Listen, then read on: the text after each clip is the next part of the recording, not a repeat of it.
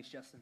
Well, hey, welcome to Center Church, whether you're here in person or you're with us online. We are really, really glad that you're here. So in 1954, former President Dwight Eisenhower said this: I have two kinds of problems, the urgent and the important. The urgent are not important, and the important are never urgent. Okay, now what's fascinating about Eisenhower is that he said that in addressing a large group of churches. And here's the point that he was making. Just as he, as the president of the United States, had to keep his eyes on what was important to lead effectively, so too churches have to keep their eyes on mission if we're going to accomplish it. Now, the temptation within the church for individual Christians is to be driven by what's urgent, by the email that just came in, by the check engine light that just came on, by the yard that needs to get cut, by the activities that your kids need to get to. And if you're anything like me, here's what can happen. You can spend your whole life dealing with urgent things, and you can fail to address the important things. Okay, so what is the most important thing for any church? It is our commission from the Lord Jesus Christ found in Matthew 28, where Jesus said, go therefore and make disciples of all nations. Right? This is a weighty and wonderful responsibility. Here's what the Lord Jesus, the risen King of the universe, has decided: that his strategy for taking the good news of the gospel of salvation through grace to the nations of the world is through us. That is Jesus' strategy. That might not be a good strategy. Take it up with him, but that's a strategy. Okay? If the gospel is going to go to the nations of the world, if it's going to go to your neighbors across the street, it's going to be because you take it there. What a wonderful and weighty responsibility. It has global implications. Here's the problem: most of us aren't doing it, right? I mean, if we're honest with ourselves, most of us aren't sharing the gospel. Most of us don't know how. We don't know how to have a spiritual conversation with a friend. We don't know how to actually share the good news of the gospel. We don't know how to help someone repent and believe and become a Christian. We don't know how to help someone grow up into maturity as a believer. Or if we do know, we aren't doing it. Right? We simply aren't doing it. The stats are conclusive. They show that the vast majority of people who believe that the Bible is the Word of God, uppers of 95%, are not regularly sharing their faith. Why? Is it because you hate Jesus? Right? I don't think so. Right? Is it because you're just hard-hearted and stiff-necked and you're rebellious and you just won't do it? I don't think so. If you're anything like me, I think it's because the urgent has crowded out the important.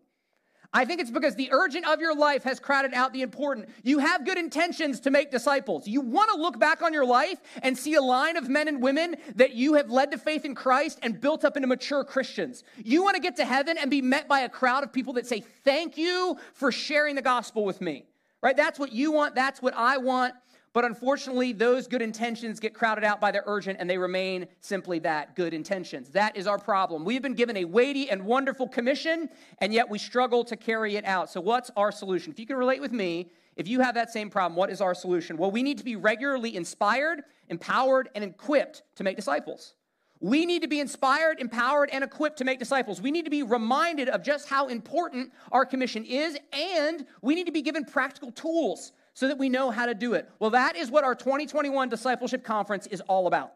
Our 2021 Discipleship Conference is all about giving you the tools that you need and the inspiration that you lack to go and make disciples so that our good intentions can become good follow-through. It's happening right here in this room, August 13th and 14th. We're going to have an incredible time together. We're going to hear powerful teaching. Man, we're going to eat together. We're going to rejoice together, sing together. It is going to be an encouragement to you, whether you are a brand new Christian, whether you've been a Christian for a while but you want to grow in your faith, or whether you're a seasoned saint. It is going to be beneficial. So here's what I want to invite you to do. I want you to come.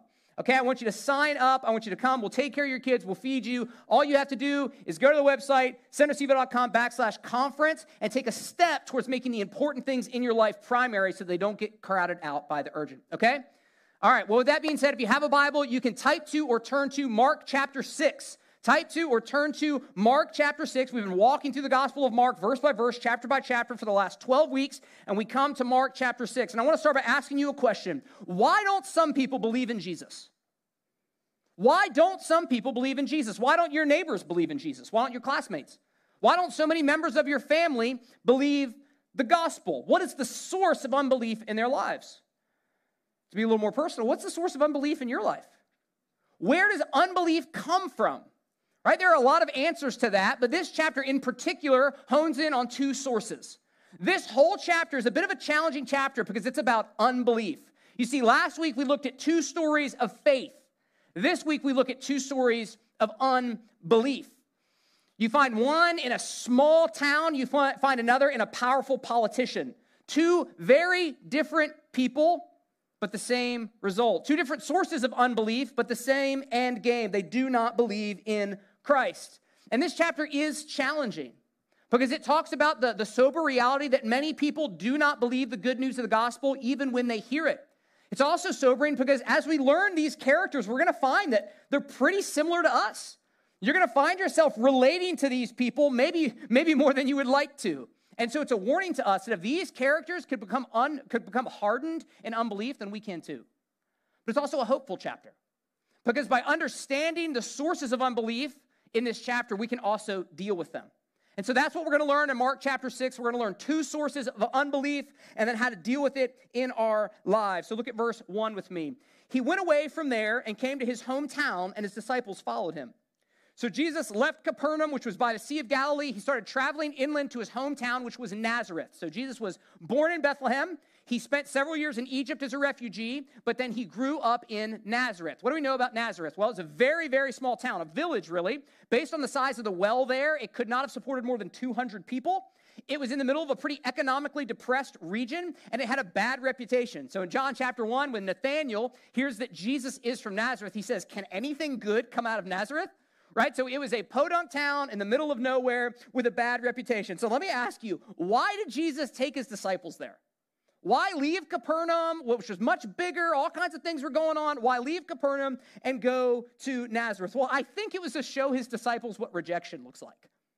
Because think about it. To this point, Jesus was like Steph Curry in a shooting rhythm, right? Like everything is going in, like from ridiculous angles and distances. It's like paralytics walking, blind people seeing, storms calmed, bleeding woman healed, dead girl raised to life. And you've got to imagine the disciples are like, this ministry thing is awesome, right? Like this is so easy. I can't wait to get out there. So Jesus knows that. He knows that's not always how it's going to be. So maybe he thinks to himself this. Maybe he thinks, where can I take them to show what discouragement feels like? I know. I'll take them home, right? Like I will take them home. And some of you laugh because you know that's true, right? So Jesus takes his disciples home. This is what happens. Verse 2. And on the Sabbath, he began to teach in the synagogue, and many who heard him were astonished, saying, "Where did this man get these things? What is the wisdom given to him? How are such mighty works done by his hands? Is not this the carpenter? Read there, village handyman. Is not this the carpenter, the son of Mary and the brother of James and Joseph and Judas and Simon? And are not his sisters here with us?" And they took offense at him. If you underline your Bible, underline offense at him. That word offense at him is the translation of the Greek word scandalon, which is where we get the word scandalous. You see, the people in Nazareth were scandalized by Jesus. They had a visceral reaction to him. Now, why was it? Was it because of what he taught? No. Was it because of what he did? No. It was because of how well they knew him. It wasn't his teaching. It wasn't his works. It was his background that they were offended by. This is Mary's son. I mean, his brothers and sisters are right here in town with us. He has fixed my house before. Like, no way is this guy the Messiah. Who does he think he is telling us what the scriptures mean and calling us to respond? You see, they refused to believe in Jesus because they were so familiar with him. They refused to believe in Jesus because they were so familiar with him, which leads to the first source of unbelief we see in this text. Number one, familiarity. Familiarity. What happened in Nazareth, friends, can easily happen to us. What happened then can happen now. You can be so familiar with the things of God that they become common to you. They no longer register with you intellectually. They no longer move you emotionally. They never call you to respond. A few years ago, I visited Manhattan for the very first time, and I was overwhelmed. Every time I would get off the subway, you walk up the steps, if you've ever been there, I would just stop, classic tourist, and stare up for 30 seconds. Like mouth open, disturbing flow of traffic. Why? Because it is a remarkable place. I mean, I didn't have a concept for how big that city is. Like, it is gigantic. Everywhere you look, there's these huge skyscrapers. The architecture is just mind-blowing. It is beautiful everywhere. It just goes on and on and on and on and on. And so every time I came up from the subway, 30 seconds, head in the air. Like, it was ridiculous. I couldn't help it. It was so overwhelming and awe-inspiring and remarkable. Do you know who never looks up? New Yorkers. New Yorkers never look up. Do you know why? Because it doesn't move them anymore. They're so familiar with the incredible nature of their city that they're not moved by it. Maybe you've heard the phrase before, familiarity breeds contempt. Well, familiarity also can breed unbelief. Just as familiarity can breed contempt, so also familiarity can breed unbelief. You can become so familiar with the gospel that you take it for granted, that it doesn't move you anymore. You're no longer awed by the fact that God died for sinners. God died. Like, let that settle in for a second. God died for righteous people, for heroes, for great men and women. No, for wicked, rebellious sinners. God died for people that rejected him, spat in his face, and have spent their entire lives running as fast as they could away from him and towards hell. God died for those people. God died for you. And yet, if you've been around the church long, you can shrug your shoulders and say, yeah, I think I heard that once. Romans 5:8, for God demonstrates his love for us in this, that while we were still sinners, Christ died for us. We can say we believe that, and yet it can mean so little in our lives that we look for love in every other place. That love is not enough for me. I need it in relationships. I need it in my family. I need it from my boss. I need it from society. I need the approval and affirmation and affection and love of everyone else because God's love is so unimportant to me. Oh yeah, sure, of course God died for me. Why wouldn't he? I'm so great. Friends, the gospel is remarkable. It is scandalous. It should overwhelm us and lead us to, just awe-inspired worship. And yet so often, if you grew up in church, it leads you to shrug your shoulders and go through the motions. Here's the thing. You are most in danger of becoming like the people of Nazareth if you grew up around the church. If you've been in church most of your life, if you've been to youth group, if you've been to, summer camp, if you went to Christian college and Christian school, and you've been around a lot of ministries, you are a prime candidate for unbelief. Hear me. Satan's primary weapon against church people is not external rebellion, it is internal complacency. Satan's primary weapon against you, if you grew up in the church, is not external rebellion, it is internal complacency. It is that you would come in here on Sunday with your hands in your pockets, you would listen half engaged, and you would leave unmoved. That is Satan's primary weapon against you, because a complacent church is not a danger to the kingdom of darkness. Satan's like, I don't have to get them out in the world living crazy. I can just keep them in the church and make them complacent, because not only will they not do anything, no one's going to want to come to that. The world's not going to be shocked by a bunch of complacent people who are gathering to shrug their shoulders 2 Sundays a month. Friends, if you grew up in church like I did, this is a grave danger for us. Familiarity breeds unbelief. In the Sermon on the Mount, Jesus said that one of the primary things that characterizes a real Christian, someone who has truly been born again and has a new nature, the Spirit of God is within them now, they're no longer a part of the world. Do you know what it is? That person hungers and thirsts for righteousness.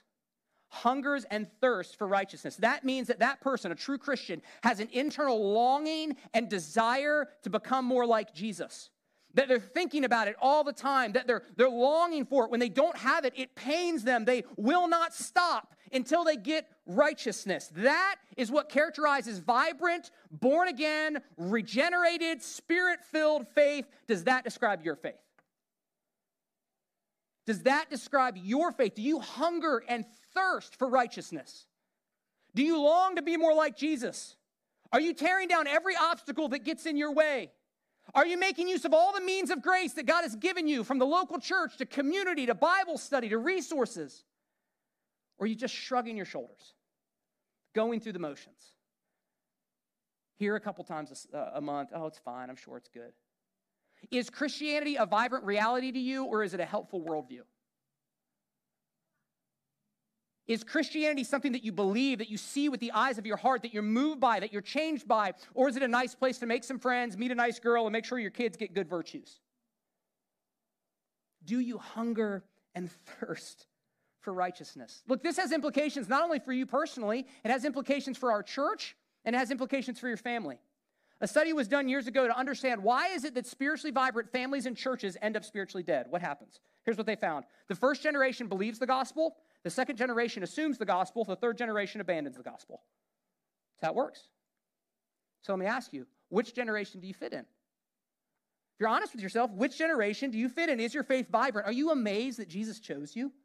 Just like blown? Does it shock you that you're a Christian? That you're like, I can't believe I got in. Right? Like, it is crazy that Jesus chose me. Or you're like, no, of course he would choose me. Right? Are you blown away by the fact that Jesus Christ died for you? He died for you? That he has cleansed you? That he has removed your shame, that he's removed your guilt, that he's given you an inheritance, that he's given you standing with the Father, that he's put his Spirit in you, that he's commissioned you to be his ambassador in the world? Man, does that overwhelm you? Does that inspire you? Does that empower you? Does that make you hold your head high as you go out into the world? Does that fill you with purpose and meaning and grittiness and steadfastness in the midst of opposition? Or do you just kind of shrug your shoulders at it? Oh, yeah, I think I heard that at some point. I think I had VBS Craft, maybe. I'm not sure. Right? Man, are we defined by vibrant faith, or have we become like the people in Nazareth?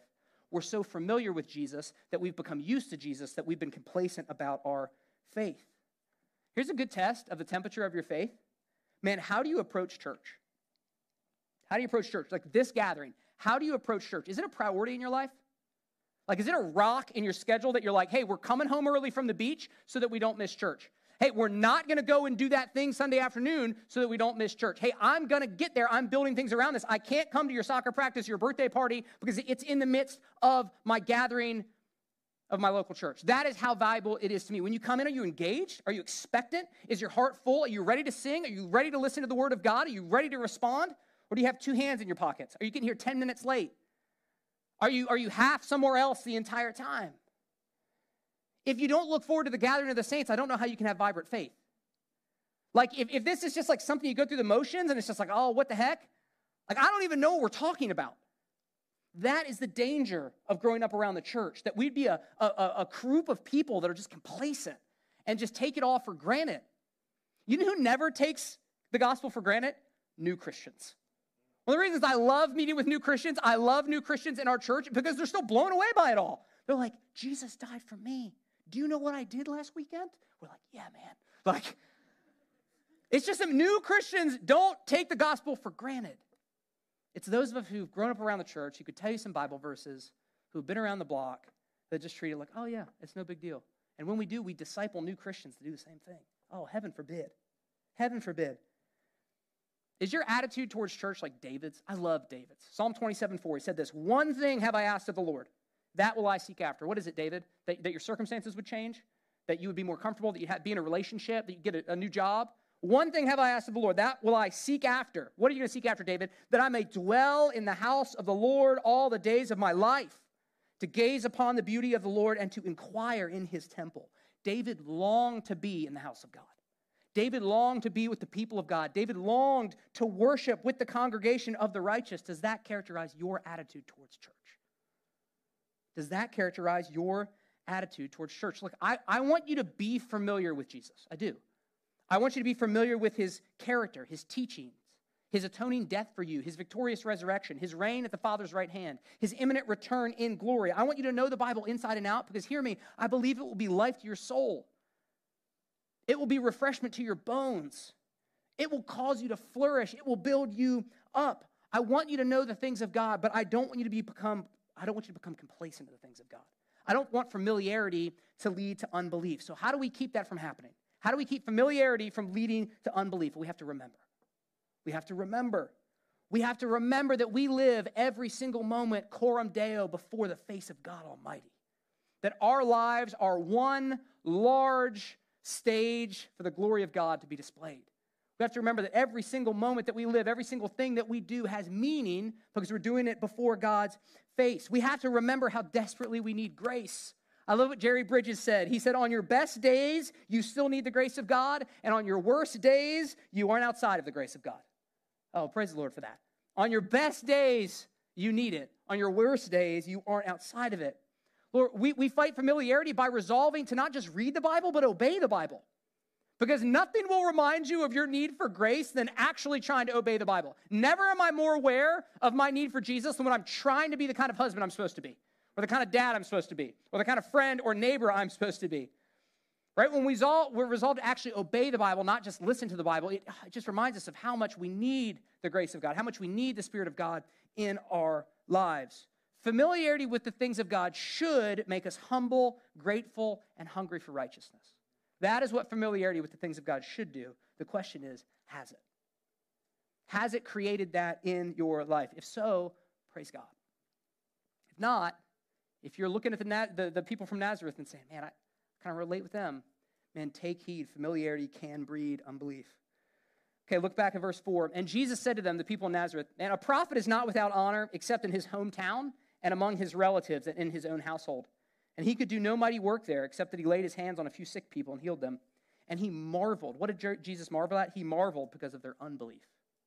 And he went about among the villages teaching. So Jesus said to his disciples, hey, it's always been this way. If you look in the Old Testament, prophets in the Old Testament were listened to and admired by people from all over except their hometown. They were often scorned there.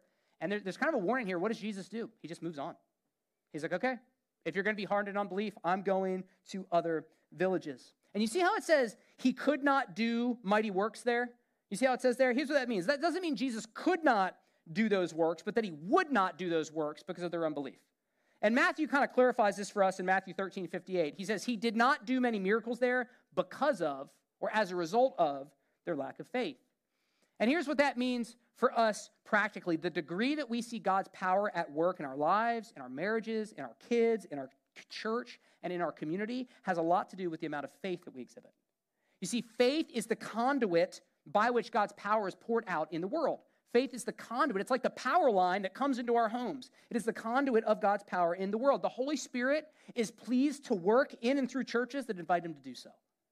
Have you ever noticed that there are some churches where it seems like, man, people's lives are being changed, people are coming to faith in Christ, man, sin is being repented of, marriages are being restored, people are being baptized, missionaries are being sent out, the community is being served. You're like, man, stuff is happening there. And in other churches where it's just like, hey, nothing going on.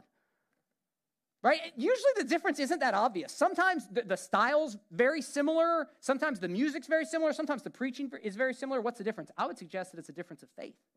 One church is giving by faith, serving by faith, repenting by faith, believing by faith, inviting the Holy Spirit to move, and the other has become complacent. Right? When we posture ourselves before the Holy Spirit and we say, we want you to move in our lives, we want you to move in this church, we're going to walk by faith, believing that you are going to meet us there, he is pleased to do so. Faith invites the work of the Spirit. Unbelief quenches the work of the Spirit. So I want us to be the kind of church where the Holy Spirit is at work. And in our lives, changing us, growing us, restoring us, blessing our families, and in our community, changing people by the gospel. Verse 7, and he called the 12 and began to send them out 2 by 2 and gave them authority over the unclean spirits. He charged them to take nothing for their journey except a staff, no bread, no bag, no money in their belts, but to wear sandals and not put on 2 tunics. And he said to them, whenever you enter a house, stay there until you depart from there. And if any place will not receive you and they will not listen to you, when you leave, shake off the dust. Circle that. We'll come back to it. Shake off the dust that is on your feet as a testimony against them. So they went out and proclaimed that people should repent. And they cast out many demons and anointed with oil many who were sick and healed them. So if you remember way back to chapter 3, when Jesus called his 12 disciples, he did so that they might be with him, so fellowship, and that he might send them out to preach, mission. The same is true for us today. Jesus calls his disciples, if you're one of his disciples, to be with him, to know him more, to fellowship with him, and he sends you out on mission in the world. And this passage shows us practically a couple ways that we should go out on mission in the world, okay? This is the way that they went out. It's the way that we should go out today. First, we should go out with conviction. We should go out with conviction. The disciples preached. You see that? They heralded. They proclaimed. They had a definite message that they proclaimed, and they called people to respond. They didn't say, hey, guys, this is what happened to me. This is like my truth. No, they said, this is the truth. The kingdom of God is at hand. Repent and believe the gospel. They didn't apologize for it. Look, we must be unafraid to draw with bold, clear lines where the scriptures draw with bold, clear lines. Can I suggest to you that over the last 20 years, Christians have become unashamed to say bold things, and our culture has become very proud of saying bold things? It seems to me that the only people not speaking boldly right now are Christians. It's like everywhere I go, there's signs with lots of bold statements that I disagree with, but everybody else is being bold. I don't understand why we have this incredible, like, oh my gosh, I can't say it. It's like everyone else is saying it. Everyone in your neighborhood, in your dorm room, and on social media, and all the news networks that you watch, they're all proclaiming bold truth. So it's like, why are Christians, oh, I don't want to do it. I don't want to be, you've seen as judgmental. Everyone else is, right? Like there's just no, like when we make the lines fuzzy of what the Bible teaches, we help no one, right? We just help no one. They're like, so we all believe the same thing? Is that, no, it's like we believe different things. Like the gospel is a definite message, and we must be unafraid to proclaim a clear message. We must go out with conviction. Secondly, we must go out with kindness. We must go out with kindness. Do you see what Jesus sent them out to do? He said, hey, as you got to proclaim, to preach the word, men, heal the sick and cast out demons. Man, care for the people that you're ministering to. Man, serve them. Pray for them. Minister to their physical needs as well as their spiritual needs. Man, be a good friend and be a good neighbor as you're sharing the good news. Right? We must go out with conviction, but we should also go out with kindness. Right? If all we have is conviction, we often come off brash. If all we have is kindness, no one has any idea what makes us different than everyone else. But when we go out with both conviction and kindness, we're a bit offensive, but we're also attractive. Because I'm not sure I believe everything that you believe right now, but man, you treat me really well. And you're a very kind neighbor. And your friends, your friends are able to have fun without alcohol. How do you do that? Right? I could tell you story after story of here in our church where folks have become intrigued by the gospel because they've just seen the life of one of our believers, one of our members, and have said, there's something different about you. I want to know more of what it is. So we go out with conviction. We go out with kindness. We also go out in faith. Do you notice how Jesus told them not to take anything with them? Man, no bag, no money, no food. Now, why was that? He was teaching them dependence. He was saying, hey, go out, and you're going to have to trust that God is going to provide for you through the hospitality of the people you minister to. You're not going to go out in your own strength. You're going to go out in dependence. You're not going to feel strong. You're not going to feel like you have your act together. You're going to go out by faith. Now, what's interesting is that later on in Luke 22, Jesus sent them out and told them to bring things explicitly. So why did he tell them to bring things there and not here? He wanted them to learn the lesson of faith. He wanted them to learn the lesson of faith. Well, in the same way, we have to learn to go out in dependence. We have to go out in faith. Here's the thing. If you're waiting to feel totally, absolutely equipped to share the gospel, you're going to be waiting until Jesus returns. Right? If you're waiting for that perfect moment where it won't be awkward at all, you'll wait until Jesus returns. If you're just waiting for everything to line up, it's never going to happen. Man, if we're only going to share the gospel where we feel totally confident in ourselves to do it, we will never share. The whole point is that we don't have the power. The whole point is no one is going to become a Christian because of your incredible questions. They're going to become a Christian because you share as best you can the good news of the gospel and you pray for them. Right? And you pray for them. And after this, we're going to baptize at the end of our service, both of our services today. That is evidence of the fact that God works when we go out in faith. The people who shared the gospel with the folks that came to Christ here, who are going to get baptized, didn't do it perfectly. If you ask them, they probably didn't feel awesome when they were doing it. They're like, I don't even know if I shared it right. I might have taught them heresy. I don't know. And yet, God used it. So we have to go out in faith, not depending on ourselves, not depending on our slick presentations or how confident we are or funny we are or winsome we are, but believing that the power resides not in us, but in the word that we share. Okay, so we go out with conviction, with kindness, and with faith. That's what the disciples did. And it seems like it went pretty well, right? It says they proclaimed the gospel. They healed many sick people. They cast out many demons. Very, very encouraging short-term mission trip, okay? So you've got unbelief in Nazareth, discouraging. Great short-term mission trip, encouraging, and now we land with something really discouraging, in particular, someone really discouraging, named King Herod, okay? And things are going to get a little intricate at this point, so just bear with me. I'm going to read the verses. I'm going to explain to you all what's going on because there's a lot. It's very interesting, but it's very complex. All right, verse 14. King Herod heard of it, for Jesus' name had become known. Some said, man, John the Baptist has been raised from the dead. That is why these miraculous powers are at work in him. But others said, no, he's Elijah. And others said, oh, no, he's a prophet like one of the prophets of old. But when Herod heard of Jesus, he said, John, whom I beheaded, has been raised. Verse 17, for it was Herod who had sent and seized John and bound him in prison for the sake of Herodias, his brother Philip's wife. We'll come back to that, because he had married her. For John had been saying to Herod, it is not lawful for you to have your brother's wife. And Herodias had a grudge against him and wanted to put him to death, but she could not, for Herod feared John, knowing that he was a righteous and holy man, and he kept him safe. When he heard him, he was greatly perplexed, and yet he heard him gladly. All right, let me unwind this ball of string. There are a lot of Herods in the New Testament, all right? So there's Herod the Great. Herod the Great was the guy who ordered the execution of all the babies when Jesus was born. Okay, he was a very, very wicked man. He was married to 10 different women, and he had a lot of children, all right? Really, really bad dude. Well, one of his granddaughters was named Herodias, okay? From what we saw in here, Herodias. She married her uncle, a man named Herod Philip, all right? That's in verse 17. Well, then King Herod, the one that we're talking about, took Herodias to be his wife. So he snaked his brother's incestuous wife to be his wife, okay? Tracking with me? It's like a Jerry Springer episode in the New Testament. So here's what we have. Divorce, lust, incest, all kinds of wicked stuff going on. John the Baptist hears about this. John the Baptist hears about how Herod had taken his brother's wife, Herodias, to be his wife, and he says, that's not lawful, that's wicked, and so he starts to publicly rebuke Herod and Herodias for the relationship. Well, you can imagine how they felt about that, right? They weren't big fans of it, so Herod had John the Baptist arrested. And Herodias hated John the Baptist. So she held a grudge against him, and she's like, I'm gonna kill that guy.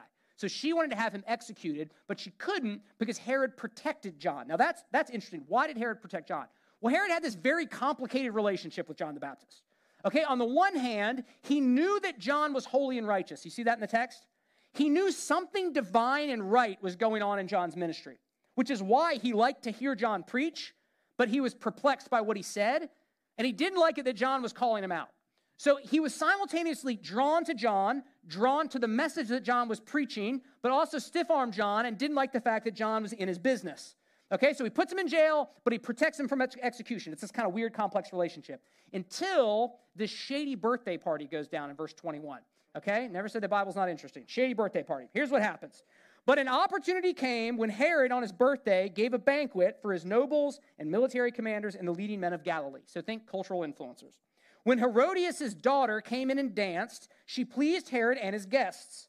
And the king said to the girl, "Ask me for whatever you wish, and I will give it to you." She went out and said to her mother, "For what should I ask?" And she said, "The head of John the Baptist." And she asked, saying, "I want you to give me at once the head of John the Baptist on a platter." And the king, this is King Herod, was exceedingly sorry. But because of his oaths and his guests, that's important, he did not want to break his word to her. And immediately the king sent an executioner with orders to bring John's head. He went and beheaded him in the prison and brought his head on a platter and gave it to the girl, and the girl gave it to her mother. So Herod throws this birthday party, and he invites, all the big wigs, so the nobles, military commanders, all the other leading men in society.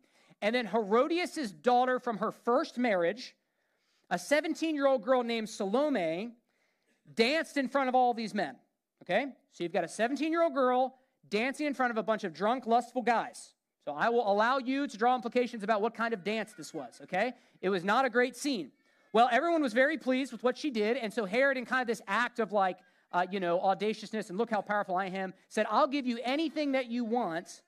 And Herodias, seizing the opportunity, said, "Ask for the execution of John the Baptist."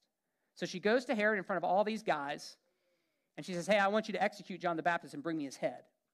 And it says that Herod was exceedingly sorry, but he wasn't willing to lose face in front of his friends, in front of these powerful men, in front of these cultural influencers. He wasn't willing to be shamed by them. He wasn't willing to be canceled by them, maybe. And so he had John executed. And the reason Mark tells us all of this is to explain Herod's reaction to Jesus in verse 16. Herod heard of Jesus. He heard about the works he was doing. He heard about the message he proclaimed, but he misunderstood Jesus. He did not believe in Jesus because he was still caught up on John. He thought John the Baptist has come back to life, and he's going to come confront me. Not only is he preaching now he's got all this supernatural power. Why was Herod so freaked out? Why not just, he'd killed lots of people. Why not just move on? Because here's what happened. He believed John in his conscience. He knew that what John was saying was true, but he wasn't willing to separate from the world to respond. He was drawn to the message. He liked to hear him preach, but he wasn't willing to give up his lifestyle. So what did he do? Herod killed his conscience so he could keep his mistress. Herod killed his conscience so he could keep his mistress. Let me ask you, what was the source of unbelief in Herod's life? Was it a lack of exposure to the Word of God? No. He heard repeatedly one of the greatest preachers in world history. Jesus was in his region. He had heard about him. He knew what he was doing. He had heard the gospel. Was it that he had no internal sense that it was true? No, he did have an internal sense. He was drawn to it. It resonated with his conscience. He heard John gladly. He protected him. So why didn't Herod believe? Worldliness. Worldliness. Worldliness was the source of unbelief in Herod's life, and it can be in ours as well. It's number 2. Herod was unwilling to part with the pleasures and applause of the world to follow Jesus. He was intrigued by John. He was drawn to the truth that John proclaimed, but in the end, his unbelief sprang from his love of the world. What did Herod love? He loved power. He loved comfort. He loved wealth. He loved pleasure. In particular, he loved Herodias more than he loved the truth. The fundamental worldview of the Bible, stick with me, the fundamental worldview of the Bible is that you are either a citizen of the kingdom of God or you are a citizen of the kingdom of the world. Right? The Bible is very binary about this. You're either one of God's children or you are a child of wrath. If you are part of the kingdom of God, you must separate yourself from the desires of the world. You must put worldly desires to death. If you don't, your worldly desires will quench your faith, just like they did in Herod's life. I know that's not very popular. I know it feels very exclusive, but it is the consistent testimony of all the scriptures. Look, Jesus said it in John 15:18. John said it in 1 John 2:15-16. Paul said it in Romans 12:2, and Peter said it in 1 Peter 2:11. When you have Jesus, John, Paul, and Peter all saying the same thing, it is an open and shut case, okay? You don't have to like it, but it is what the Bible teaches. You can't love the things of the world and love God. You just can't do it. Paul says in Galatians chapter 5, walk by the Spirit, and you will not gratify the desires of the flesh. The flesh there just means the desires of the world. For the desires of the flesh are against the Spirit, and the desires of the Spirit are against the flesh, for these are opposed to each other. To grow in our faith, we must separate from the things of this world. We must learn to love God and love his characteristics and love what he loves and put to death our fleshly desires. I'm not talking about becoming Amish, okay? I'm not talking about creating some goofy Christian version of everything that's in the world. I'm talking about becoming a people who behave differently because we believe differently. I'm talking about being shaped more by God's word than you are by your professor or your boss or your favorite talk show host. I'm talking about becoming a church that is attractive because we are so different. A church that is exclusive in our beliefs, but inclusive in how we welcome, serve, love, and forgive people. Look, the glory of the gospel is that when the church is absolutely different than the world, we invariably attract the world. When the church is utterly different, absolutely different from the world, we attract the world. Look, a city set on a hill attracts people because it's so different. It's like, oh, there's a landscape, everything's the same. Oh, there's a city on a hill, I'm going to go there. Cities on hills don't blend in. They don't fit in. They don't get retweeted, okay? Like, they look different. That's why they attract people. Think about it. If I'm just going to get up here and tell you everything that your phone already tells you, why would you come? Like, why deal with driving here and meeting a bunch of people and awkward social interaction and getting your kids here? Like, it's a lot of work. If I'm just going to get up here and tell you everything you can get on your iPhone, like, why bother coming? But what if I get up here and I proclaim something that is very different than what you get on your iPhone? What if I proclaim, hey, actually, religion is not just a subjective emotional crutch like you've been told by your, world religions professor. Actually, God isn't like a subjective idea that we get to define on our own. God is an objective reality who created us in his image, and we don't have the right to create him in our image. What if God revealed himself in a book? What if God revealed himself in the Bible as Christians have forever believed? And in that book, we learn about where we came from, and we learn about what's wrong with the world, and we learn about hope and salvation. And there is a way that you can be cleansed of your sins and forgiven and become a child of God, filled with the Holy Spirit and transformed. And you can actually be sent out as an ambassador of good news, and you can affect change and life transformation in your family and in your friend group and in your community. Would you maybe come for that? Like, I think you might. I think that might get you out of bed. I think that might get you here on time. I think that might get your hands up in worship. If all I'm going to do is regurgitate what your phone already tells you, why bother? Right? But if I'm going to proclaim something that is radically different than what you've been told by the world, and yet, hear me, resonates deeply in your soul, just like Herod, resonates with your conscience, then it is worth coming. And then it is worth inviting. Because you recognize something supernatural is going on, not because of me, but because of this word, but because of God's Spirit. Friends, God has always, hear me, always intended there to be a bold, clear line between the church and the world. Always. Bold, clear line. When we make that line fuzzy, we don't do the church or the world any good. Bold, clear line between who are the people of God and who are not. So here's what that means for you personally. You ready? The goal is not to be as much like everybody else as you can while also being a Christian, but to be as different from everybody who is not a Christian as you can possibly be. Why? Your ambition is to be like Christ. And the more like him you become, the more unlike everyone who is not a Christian you will be. You tracking with me? The goal is not to look as close to everyone else as you possibly can while still holding on to your faith. The goal is to look radically different because you are following Christ. Herod was so close. He listened to John preach. He heard about Jesus. Friends, he could have been saved, but he wasn't. Why not?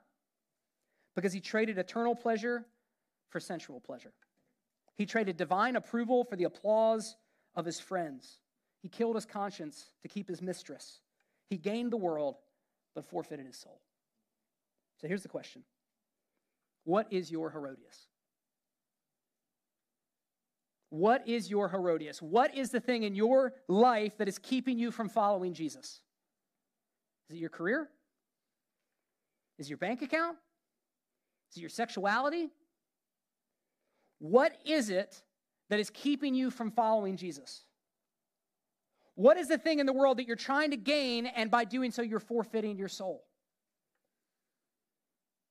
Here's what today is about. I'm calling you to give it up.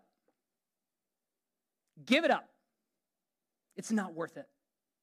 It's not worth it. 25 years of sensual pleasure was not worth eternal damnation in Herod's life. And no matter what it is that you are looking to in the world, it is not worth it. Jesus said, what good does it do a man to gain the whole world and forfeit his soul? The point of this chapter is you cannot straddle the line. You cannot follow Jesus and also love the world. Jesus said, if the world hates you, remember it's because it hated me first. If the world misunderstands you, it's because it misunderstood me first. What does this mean? It's a call to be different, to be steadfast, to keep shining bright. Because friends, that is how we really love the world. When we hold up the good news of the gospel and say, it's not because I'm great. It's not because I'm so moral. It's not because I'm so disciplined. It's because God is gracious. And if he can be gracious to me, he can be gracious to you. That is the call of this chapter. Give up Herodias. Lean into Jesus. He's better. So where do we get the power to do that? Because it's hard. It's scary. There's a reason that we hold on to Herodias. There's a reason that we hold on to these sensual things. Two things. Number one, you've got to remember your identity. Remember back in verse 11 when Jesus said, hey, when you get rejected, shake the dust off of your robes. What's that all about?